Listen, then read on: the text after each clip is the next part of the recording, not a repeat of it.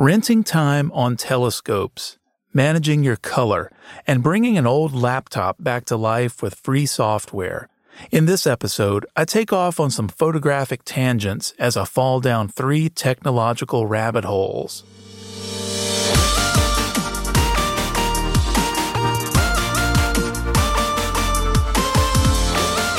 Hello, friends, and welcome to Photo 365. My name is Andrew Hayworth.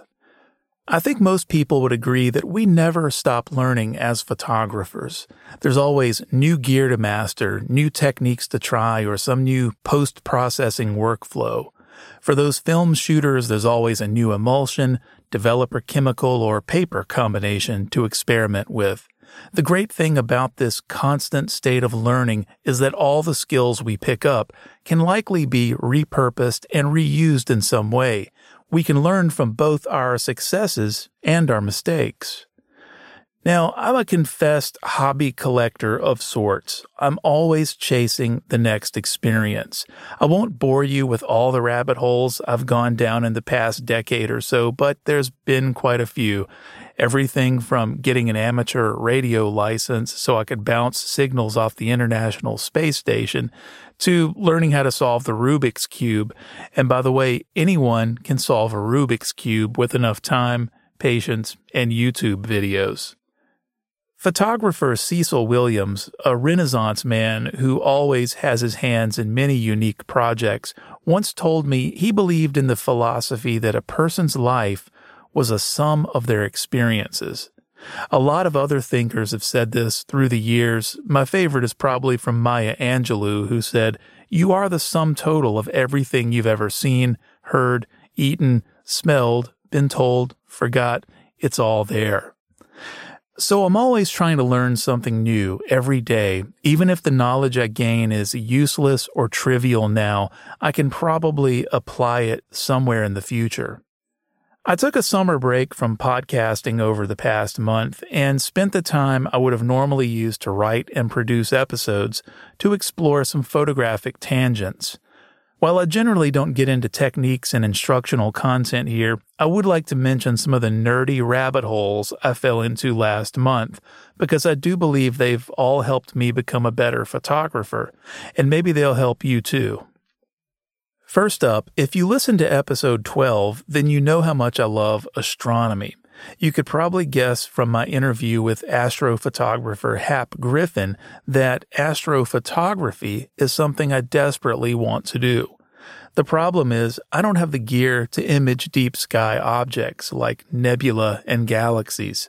And to be frank, I don't have the know-how just yet to even put together a system to accomplish this. Fortunately, there are enterprising folks who have devised ways to control telescopes and cameras remotely so that novice astrophotographers like me can rent time on this gear and image the night sky without ever leaving home. I stumbled across this concept in a recent article on the Telescope Guide website. It's called Remote Astrophotography, and several observatories offer this service. Even if you're an accomplished astrophotographer, you can benefit from this because these remote scopes are often located in dark sky regions with lower light pollution than your home base. The obvious advantage for amateurs like me are cost, flexibility, dark skies, and time. Let's say I owned a great scope, but because of my location near a major metropolitan area, I have to drive more than an hour to even begin seeing vast numbers of stars. Remote imaging offers an easy way to get started in the very complex discipline of processing astrophotography images.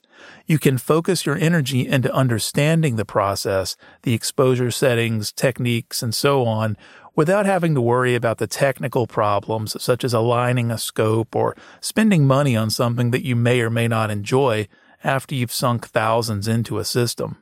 One of the best sites for remote astrophotography is InSight Observatory, and I'll provide links to everything I discuss in the show notes.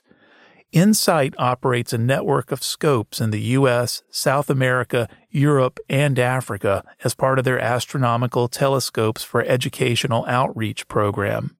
By signing up on their site, you can purchase time on several of their telescopes. You provide the target, that is, the celestial object you'd like imaged, tell them how much time you'd like to spend on the object, select a scope, and wait for the job to complete. It doesn't happen in real time, but you'll be queued up behind others who are also waiting for time, and the service will notify you when it's obtained your exposures and then make the raw data available for you to download. Now remember, these are astrophotos, so they require multiple long exposures. Prices vary, but seem reasonable for what you're getting. For instance, if I wanted to image M42, the Orion Nebula, for 40 minutes on the 16-inch DreamScope in New Mexico, it would cost $25. I'd spend that much on gas and snacks if I were driving out to a dark site, so $25 for custom imaging on top-end gear is really a bargain.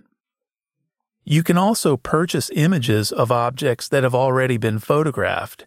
These come out to 5 cents a minute, calculated by the total exposure time of the captured data. For instance, take the data from the Horsehead Nebula.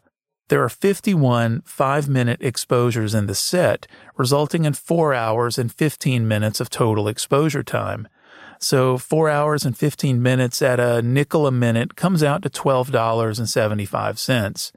To me, that's a very reasonable rate to obtain beautifully exposed deep sky objects.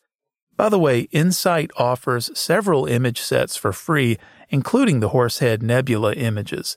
Anyone can download them and try their hand at astrophotography processing. And this is exactly what I did. Before renting any scope time, I wanted to see if I had any potential as a post-processor. And what I've discovered is that I know very little about the process. I understand the theory of it. Astrophotos are combined in a program that registers and stacks them to create one image consisting of many minutes of exposure. So I was really surprised when I stacked 4 hours of data and I didn't see anything in the image except a few stars. Shouldn't I be seeing the result of 4 cumulative hours of exposure? That was when I learned about contrast stretching, where the real magic happens. After watching a few YouTube tutorials, my inky image yielded the grandeur of the Horsehead Nebula, but this was just the beginning.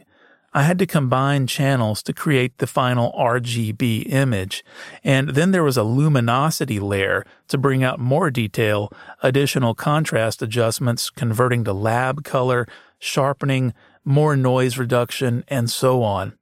And the result of all that? A big mess, if I'm being honest. It's very easy to keep pushing those sliders up until you've just overcooked an image. There's a lot to learn, and indeed, creating what I'd consider a normal-looking astrophoto is incredibly difficult. The good news is that this particular image set is really a benchmark for deep sky image capture. The detail is tremendous, and the shots from Insight are very clean and noise-free. They set you up for success. You just need to know how to do your due diligence and learn how to use the data they provide.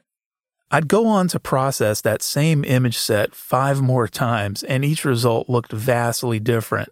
Just when you think you understand post-processing, an exercise like this comes along and really kicks you in the teeth.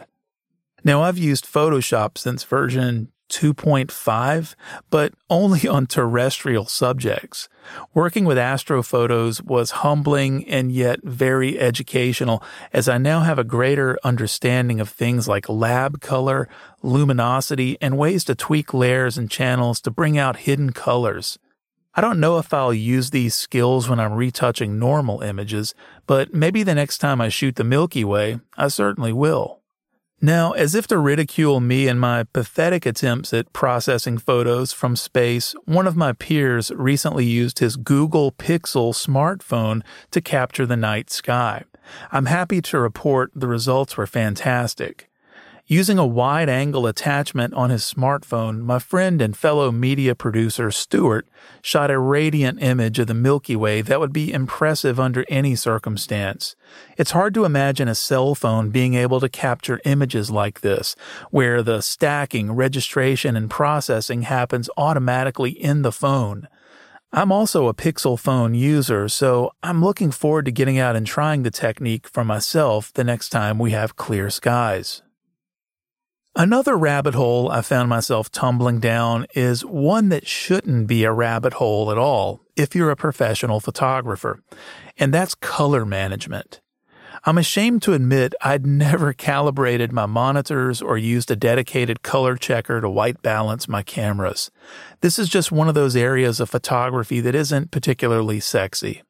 The gear required to calibrate and profile a monitor and photos isn't terribly expensive, but there are always more fun things to purchase: lenses, accessories, and so forth. And just being upfront here, I, like many men, have a degree of red-green color blindness, so I never thought profiling would make a difference because I have problems seeing color shifts anyway. I rely on histograms and white balance pickers to help me ensure certain colors are neutral, and if that fails, I ask my wife for help. But I recently became interested in color profiling after reading some accounts online that Sony's so-called color science is bad. Canon's is often regarded as one of the best. You may recall from a previous episode that I sold every bit of my Canon gear earlier this year to make a full transition to Sony full-frame mirrorless cameras. So now aware of the community perception that Sony's color isn't great, some paranoia and doubt crept in. Not that I could really tell anyway, because the shades of red in question are virtually invisible to my eye. That being said, I do see a difference between Sony photos and Canon photos, but it's just that, a difference. I don't consider one better than the other. Some of the online comparisons between the two systems represent pixel peeping at its worst. Who really works with images straight out of the camera without some level of toning and color correction? Reading up on color science made me realize I probably need to calibrate my screens, so I invested in an X-Rite profiler. This is a gadget that sits on your monitor and reads the values of industry-standard color swatches that are flashed on the screen. At the end of the process, it generates a monitor profile you can apply that will adjust your screen to render colors in a more accurate way, allegedly. After profiling my primary screen, I did notice a richness in certain colors, and shadow areas didn't look as crushed. The display looked more open and vibrant. It remains to be seen whether this will improve my toning and post-processing.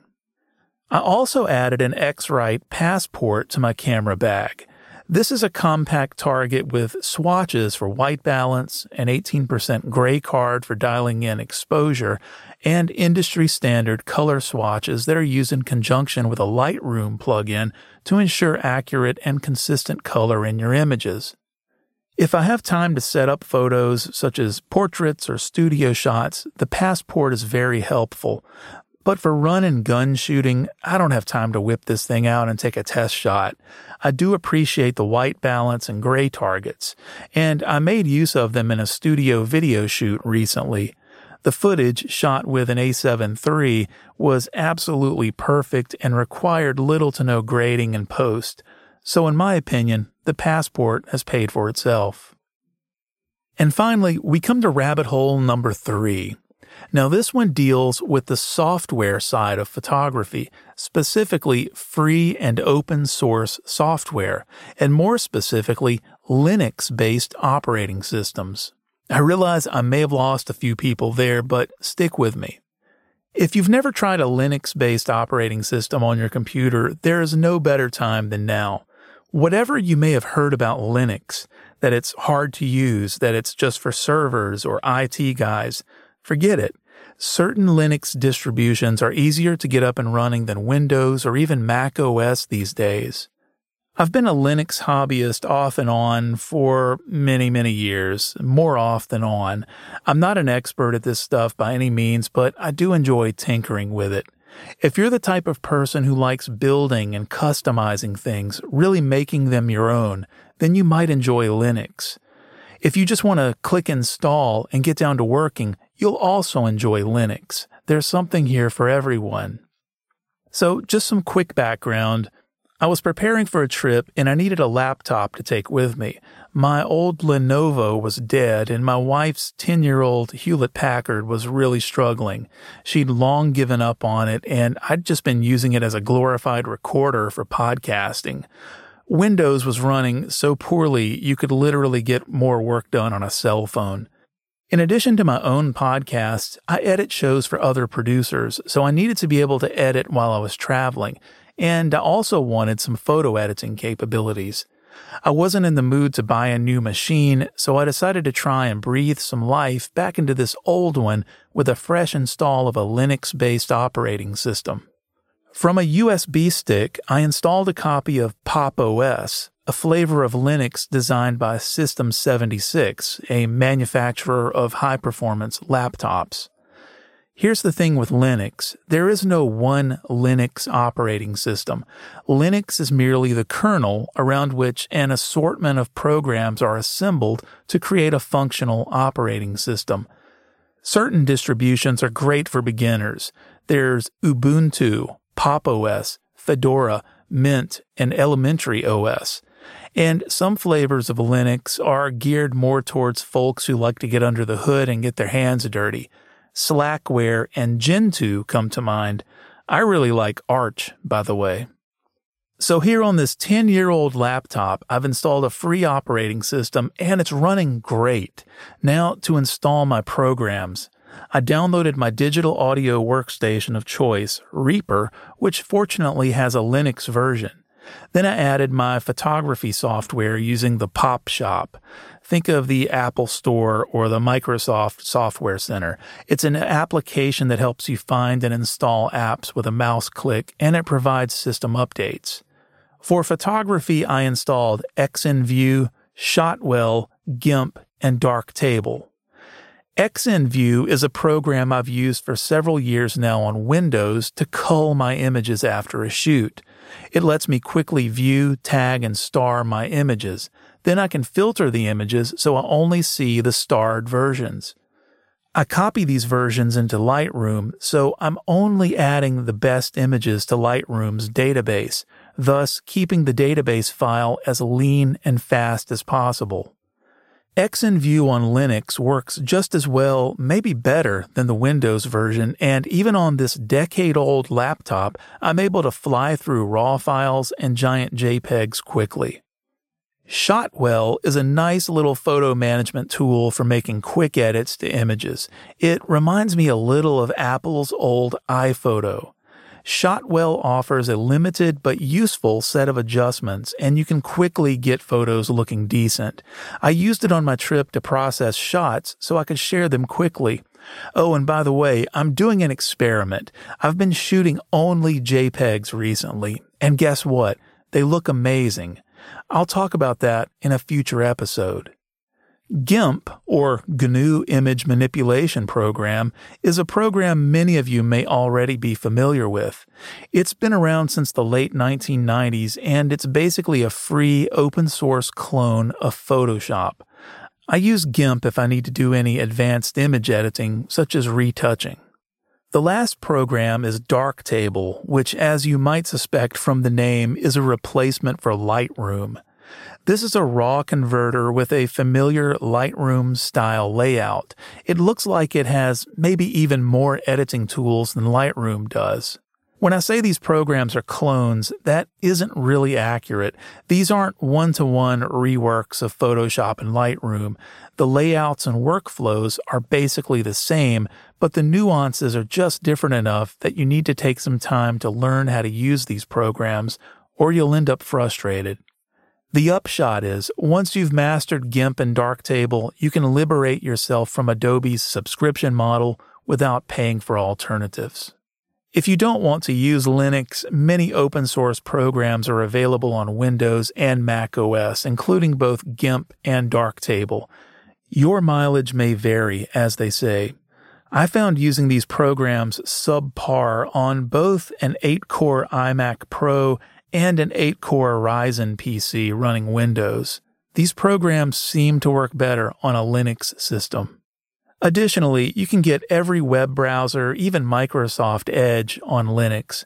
There are free and open source programs to replace just about any type of software. If you need a video editor, check out Kdenlive, and you can even run DaVinci Resolve in Linux. If you need to replace Microsoft Office, download OpenOffice or LibreOffice. Spotify, Discord, Signal, Telegram, WhatsApp, Zoom, they're all there on Linux. Not to mention, Linux is a great environment for software development. Python, Rust, Java, C, and so forth. Now we're really going down a rabbit hole. At the beginning of the show, I mentioned how I'm always trying to learn new skills because learning new things, even those as jarring as a different operating system or a new piece of software or a technique like astrophotography, has certain benefits, particularly for creative types. It builds so-called mental sweat, and it keeps our minds fresh. Taking up a new hobby or special interest exposes us to new people and communities, and sometimes we make lifelong friends through those shared connections. It adds value to our skill sets, and it gives us a sense of accomplishment. Most of all, learning new skills is just fun. Folks, that's going to do it for this slightly offbeat episode of Photo 365. If you made it to the end, thanks for sticking with it. And if you want to play with any of this stuff, the remote astrophotography, the color management tools I mentioned, or Linux, I'll have links in the show notes. If you want to learn more about any of these, YouTube is really going to be your friend. Check out Photo365podcast.com for a full transcript, and if you found some value in this episode, consider sliding some virtual coffee my way at buymeacoffee.com/photo365. Keep looking out for great images, keep shooting, and we'll see you next time.